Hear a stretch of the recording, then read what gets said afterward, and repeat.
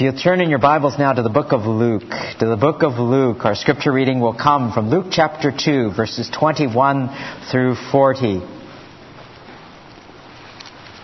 Luke chapter 2, verses 21 through 40.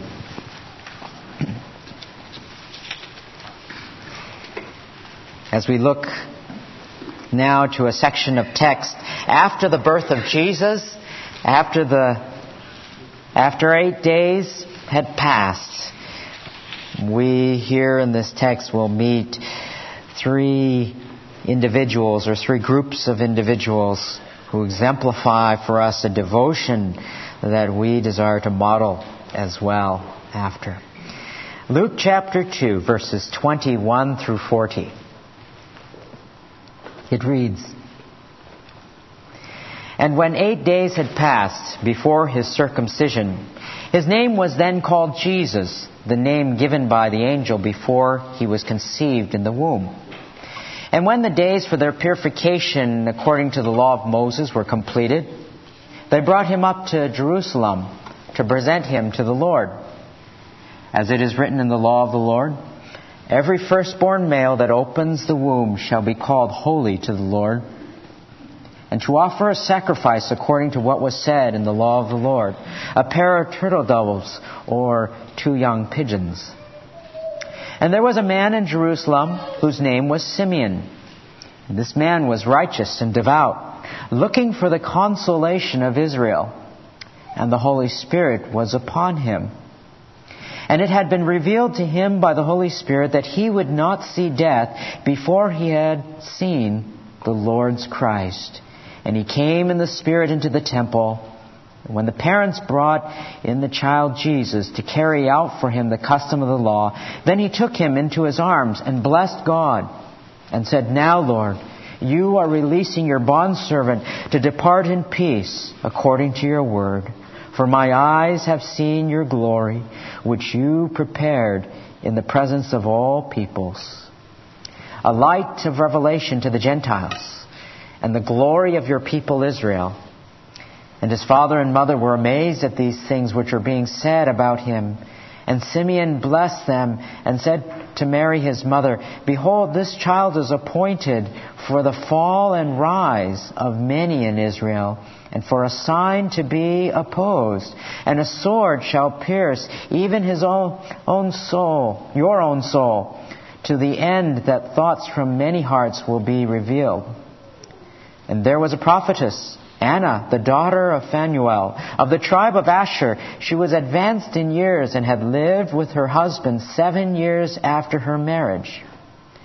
And then, as a widow, to the age of 84, she never left the temple, serving night and day with fasting and prayers. At that very moment she came up and began giving thanks to God, and continued to speak of him to all those who were looking for the redemption of Jerusalem. And when they had performed everything according to the law of the Lord, they returned to Galilee, to their own city of Nazareth. The child continued to grow and become strong, increasing in wisdom, and the grace of God was upon him." Let's bow in a word of prayer before we begin our study once again. God of heaven, we pray once again, illumine our minds, grant to us understanding. Fill us with your Spirit and open our eyes that we might see great and wonderful things from thy law. In Jesus' most precious name, amen. Those of you who watch football know that every year a number of players are invited to play in the Pro Bowl. That'll happen probably about a month from now. And they're the best players, most popular players generally in the NFL. And what's interesting is that if you've ever noticed when you've watched the Pro Bowl game, for those of you who do watch football, is that one team, they'll have all the same jerseys, maybe blue and white, and the other team will have all of the same jerseys on their side, rather something like red and white or whatever their color might be. But what's fascinating is that each and every individual who is playing, no matter whether they play in the NFC or the AFC, they're all wearing their individual helmets from whatever team that they represent. If they're playing for the New York Giants, they play and they wear their respective helmet. If they're playing for the Seattle Seahawks, they'll wear their own helmet or whatever, so you can tell who's from what team. And it's not as if when you're watching this Pro Bowl game that they're going all out, so to speak. They're not sacrificing their body out to make a tackle all the time. They're not risking their necks. Why? Because they're not under contract with that conference. They're playing a game. In fact, it would be very, very bad if they became hurt and they were playing in the Super Bowl. They're under contract with their own team. They're under contract with the team that's paying them. They're not nearly, as I mentioned, devoted because they're looking out for themselves as well as playing well in the Pro Bowl. Frankly, many Christians are like that, the same way. They're wearing the jersey that may affiliate them with something or another. And they hope will be that of the Lord and Christ and all that His Word encapsulates, but they're perhaps sometimes wearing their own helmet because they're looking out for their own interests. Their first priority, their agenda in life is going to be what their allegiance is to. We hope that it would be to God, to His Word, to serving Him. Many times we are devoted to many things as people. We're devoted to various hobbies. We're devoted to our jobs. We're devoted to possessions. We're tempted to be devoted to many things that the world has to offer. We're devoted to those things, even relationships. We're devoted to many of those things that we call hobbies, interests, whatever they may be, are in and of themselves okay sometimes, acceptable. But when those desires, those hobbies, those interests, those affections are inclined to love those things more than our devotion to God, to His Word, and to obedience to it, well, there's a problem. There's a problem of idolatry in the heart. As 1 John 2:15 reminds us, do not love the things of this world, nor the things of this world. If anyone loves the world, the love of the Father is not in him. And in this morning's text, as we look at the birth of Christ, the days subsequent to that, the parents have brought Jesus, and we meet some individuals who are devoted to the right things. They're committed to the right things. They're devoted wholly to the Word of God and to obedience to it. They're devoted fully to Christ Himself, and they're devoted to the service of God. And we see these three as we come to a time after Christmas, after the birth of Christ. We look at this passage of what happened after Christ was born. And the first set of individuals we see are Joseph and Mary. Joseph and Mary, in the devotion to God's Word. First and foremost, they were devoted to God, but here we see their obedience in devoting themselves to the Word of God. As it reads here in verses 21 through 24. They were righteous people who were completely committed to obedience. Joseph, it was mentioned in Matthew 1, verse 19, her husband being a righteous man. And when the angel came to announce to Mary that she was going to bear a child, she said, "Behold, the bondslave of the Lord, be it done to me according to your word." The bondslave of the Lord, committed to doing whatever the Lord would desire. And we see them here committing themselves in obedience to God. They named the child Jesus. They circumcised Him. They followed the laws of purification, and they dedicated that child to God. They presented the burnt offerings for Him. For verse 21, they named the child Jesus. When 8 days had passed before His circumcision, His name was then called Jesus. The name the angel before He was conceived in the womb that was given. The name Jesus means what? Jehovah, or God is salvation. Because God is a saving God. This was to be the name of Christ. It carries a Hebrew root from which we get the name Joshua, from which we get the name Hosea in the Old Testament. All of those come from the same root word. meaning Jehovah or God is salvation. And in obedience to God, they named Him Jesus. That was God's desire. Then secondly, they circumcised Him. According to the Old Testament law, He had to be circumcised on the 8th day. It first was instituted in Genesis chapter 17, when Abraham was following God's law, and all of him who followed Abraham were circumcised as well. It wasn't merely for health reasons. It was primarily for spiritual reasons. It was a reminder that there was a need for spiritual cleansing. One commentator writes, quote, "Every time Jewish parents brought a son to be circumcised, it was a reminder of original sin. And they were sinners. They had born a sinner in their need for cleansing at the deepest level of their souls. That's why Scripture commands us to circumcise our hearts." But why was Jesus circumcised? He wasn't born with sin. He wasn't conceived in sin. He was conceived by the Holy Spirit, pure, sinless, spotless. Well, they followed the law of God, and so did Jesus. Why? Because Jesus came to fulfill all of the law perfectly. He came to fulfill all of the law perfectly. For He Himself said in Matthew 5:17 and 18, He didn't come to abolish the law or the prophets, but what? He came to fulfill them. To fulfill them perfectly like no other person could, that He might be the perfect sacrifice on the cross for our sins. Galatians 4:4 tells us that He was born under the law. For Him, He was circumcised in fulfillment of God's law.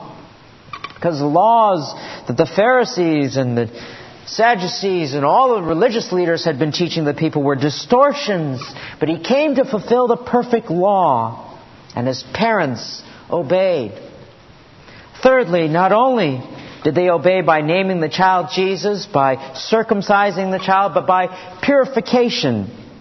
It says there were the days of purification, verse 22. Now for the mother of a male child, not only were there 8 days after birth before he was circumcised, but they had to wait another 33 days afterwards. So a total of some 40 some odd days she had to wait before being able to enter into the temple. The mother could not touch holy things as well during this time of waiting and purification. And all of this God required in order to remind the parents that they too were sinners who had borne a child. And generally, with the exception of Christ, that child was a sinner.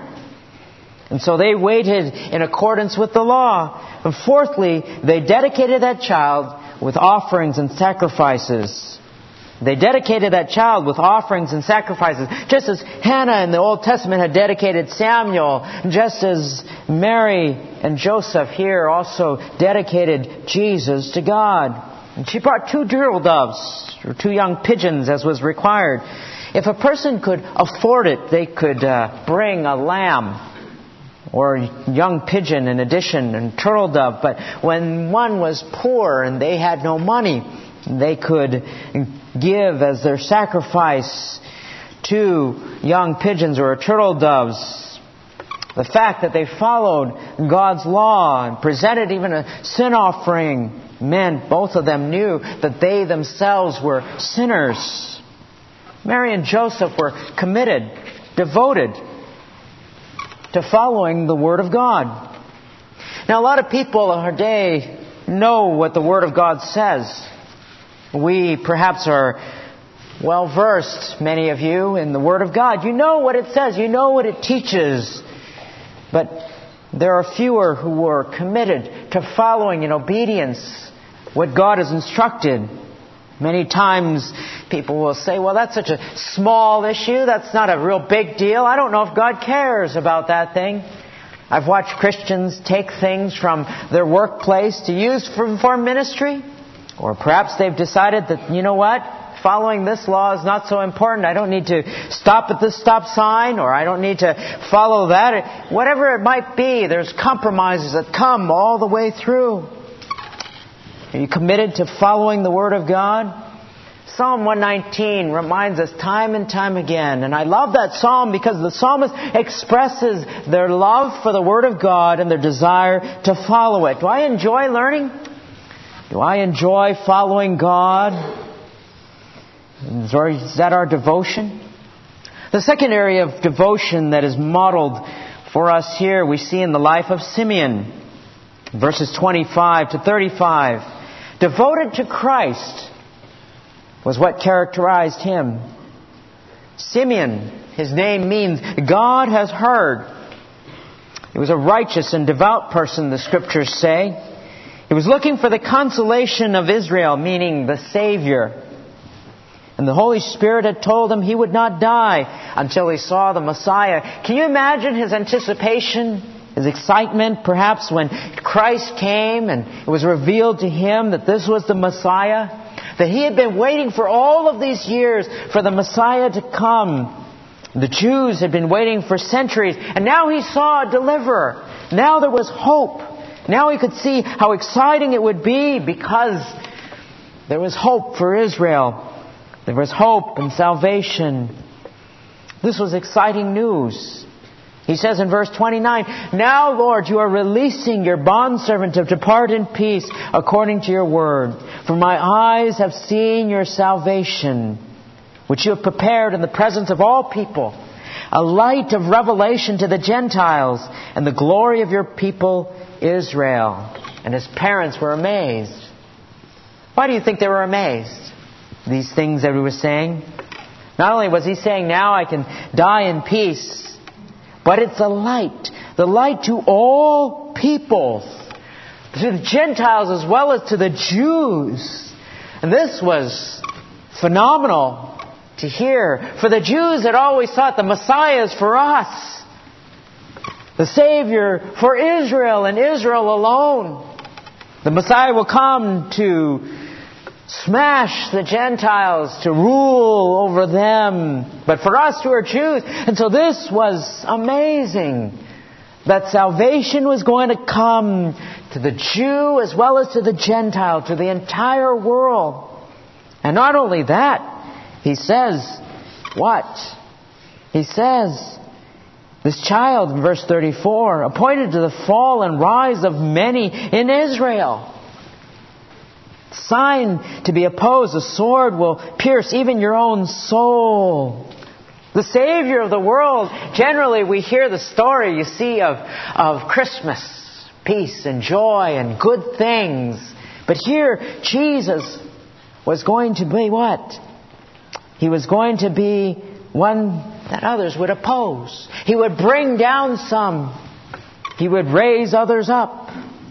And there would be a sword that would divide.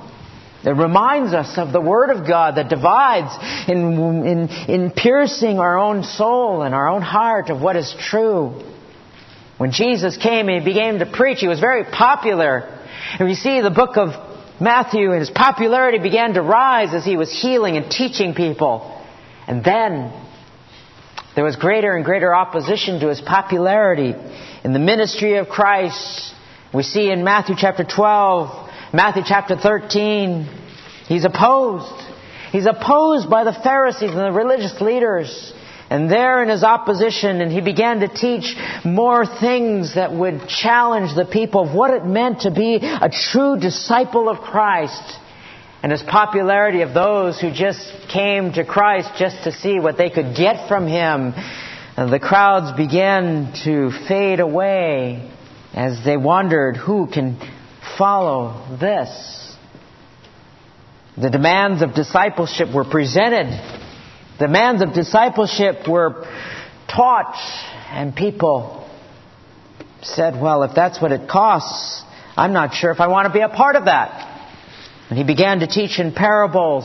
He began to teach more of those who were His inner 12.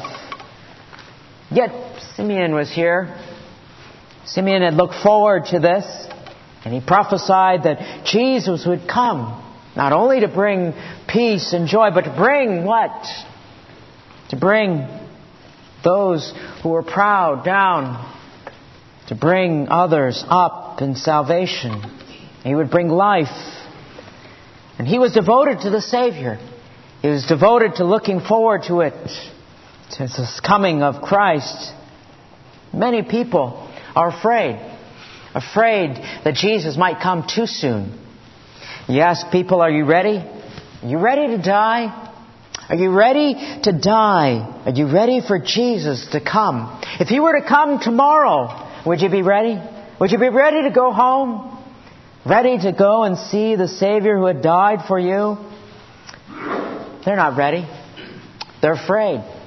They're afraid that Jesus would come, and they're not prepared, or they haven't shared with others that they so desire to share with, or they themselves are living a life in which they would be ashamed of living when Jesus were to come. But Jesus could come at any time. The imminency of Christ, the doctrine tells us that what? Christ could come tomorrow, could come today. Are we ready? Are we looking forward to Christ, devoted to Him? Not only do we see Joseph and Mary committed in obedience to the Word of God, we see Simeon committed to Christ, and we see Anna, thirdly, committed and devoted to serving the Lord. For there was a prophetess, verse 36, Anna, the daughter of Phanuel of the tribe of Asher. She was advanced in years, lived with her husband 7 years after her marriage, and then as a widow to the age of 84. And what did she do? She never left the temple, serving night and day with fastings and prayers. Here was an elderly woman. As I shared with you before, young ladies would be betrothed to be married anywhere from the age of 12 to 15, somewhere around there. And likely she was betrothed to be married and was married in her early teenage year as well. She lived for 7 years and then her husband died. So that meant she was probably a widow around the age of 20, 21 or so. And yet for the next, 64 years plus, she lived as a widow serving God in the temple. Night and day with fastings and prayers, it says. Some translators take the passage to say she was a widow for 84 years, while others think that it was a widow until the age of 84. Either way, she was at least a widow for 64 years, devoted to serving Christ. You can imagine what many might have said at the age of 20 to her. Well, your husband just died. You're still young. You should get married again. Your testimony is not good. Serving God all day, that's no way to live.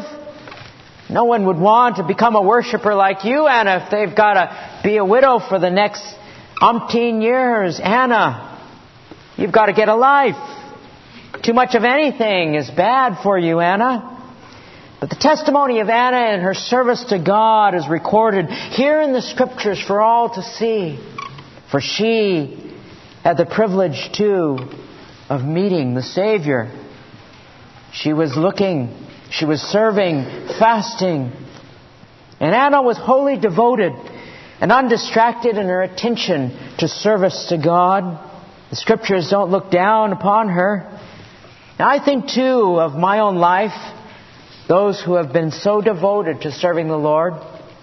When I was a boy, a person who had a great impact upon my life that I've shared with some of you before is a missionary, an American missionary who served the Lord in Hong Kong for many years.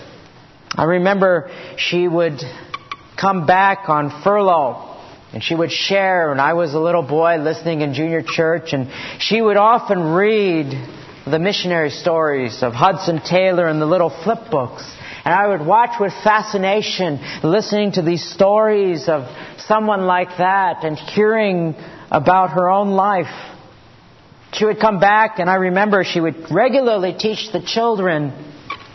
Years later on, I remember having the privilege of going on a short-term mission when I was about 18, serving alongside of her and helping her as she taught children or taught others and discipled others and trying to share the good news of Christ. She lived alone. She never got married. She later adopted a boy from Malaysia who later on went to Bible school and went on to serve the Lord in a lay position, and she returned to Seattle after many years, not because she wanted to, but because cancer had brought her back. Her mission organization had brought her back. She returned, and I remember visiting her, and remember she was still an encouragement to many. She served the Lord for all of her life until she was very, very aged. Abandonment of self with undistracted devotion to Christ. Are you devoted to that? Are you devoted to serving God? Doing what you can to serve the God who saved you in the context of your own life? Being intentional about the things that you do? When I was serving in youth ministry in California, I'd hear people who would serve alongside in youth ministry, and then after 2 years they would brush their hands and say, well, I did my 2 years, as if they were doing the Lord a favor. That's how some people look at serving God. They look at it as a time when they used to serve God when they were young. That's what young people are supposed to do. Or they paid their dues, and now that they're older, no, others should serve me. God desires, though, that we serve Him. That our lives are living sacrifices given over to Him for whatever God would desire of you. That God would be pleased. We would serve Him night and day, serving God for all of eternity. And I admire people like the missionaries who come to visit us. I know Jerry and Candace have come many times. And Jerry, after his multiple heart bypass surgery, he's around 75 years old. He's slated to go back to Uganda, Africa in a few months, along with Candace. Many people perhaps would say, you know what, you ought to retire in some place that's a lot more comfortable, where the heat doesn't get up to 120 degrees in the wintertime. It's hot and uncomfortable. They get malaria, it seems like, every 4 months. Yet they want to go back because the people need to know the Lord. Or I think of others who have come through our church and have ministered. Doug Nichols, who is a survivor of cancer, is in his 60s and he's still traveling. Founder of Action International Ministries. He serves the Lord with abandonment, and he continues as much as he possibly can. He's not tied to the things here. His desire after a while is to retire, quote unquote, in the Philippines, where he is hard at and where he's at right now. And he hopes to die there, serving the people. And the Lord can use you powerfully, missionaries of any age, especially those who are older, because they automatically garner much respect. For in most of the world, people respect missionaries who are older. They have a high regard for the elderly. But some have an aversion to serving God. The thought of committing themselves to anything that's long-term is hard for them. But for Anna, it was a lifelong commitment to serving God for the rest of her life. So what's your heart devoted to? Is it devoted to the Word of God like Joseph and Mary, or devoted to Christ like Simeon? Devoted to serving Him? Some of the most inspiring people to me have been those who have gone out to the mission field, are fully committed. Adoniram Judson was a fully devoted missionary to Burma. I've often read about him, how he sweated out Burma's heat for some 18 years without a furlough, 6 years without a convert. Enduring torture and imprisonment, he admitted in his journal that he never saw a ship sail without wanting to jump on board and go home. And when his wife became ill, and he put her on a ship, on a homebound vessel, with the full knowledge that he would not see her for 2 years. He confided in his diary, quote, "If we could find some quiet resting place on earth where we could spend the rest of our days in peace," unquote. probably the sentiment of most people. But in that same diary, he said it himself with a postscript, quote, "Life is short. Millions of Burmese are perishing. I am almost the only person on earth who has attained their knowledge to communicate salvation." And he writes, "The motto of every missionary, whether preacher, printer, or schoolmaster, ought to be devoted for life," unquote. God desires that of us, that we be devoted for life to His Word, to Christ, to serving Him, to obedience to whatever God might call you to in the sphere of wherever God has called you. Are you willing to surrender yourself to Him? That is why Christ came. He came that we might have life, that we might be bond slaves to the Lord, that we might be people who love Him and are willing to give our lives as a living sacrifice back to God for what He has done for us. Let's bow together in prayer.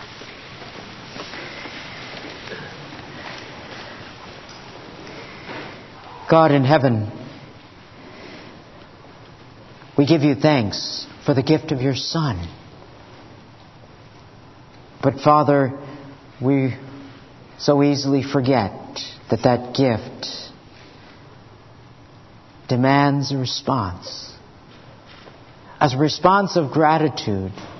But Father, even more so, our desire, Lord, is to respond in devotion to You. For You are the creator of all things. You are the giver of life. And Father, with our lives we pray that they might be a living sacrifice, fully committed and devoted to Thee. In Jesus' name, amen.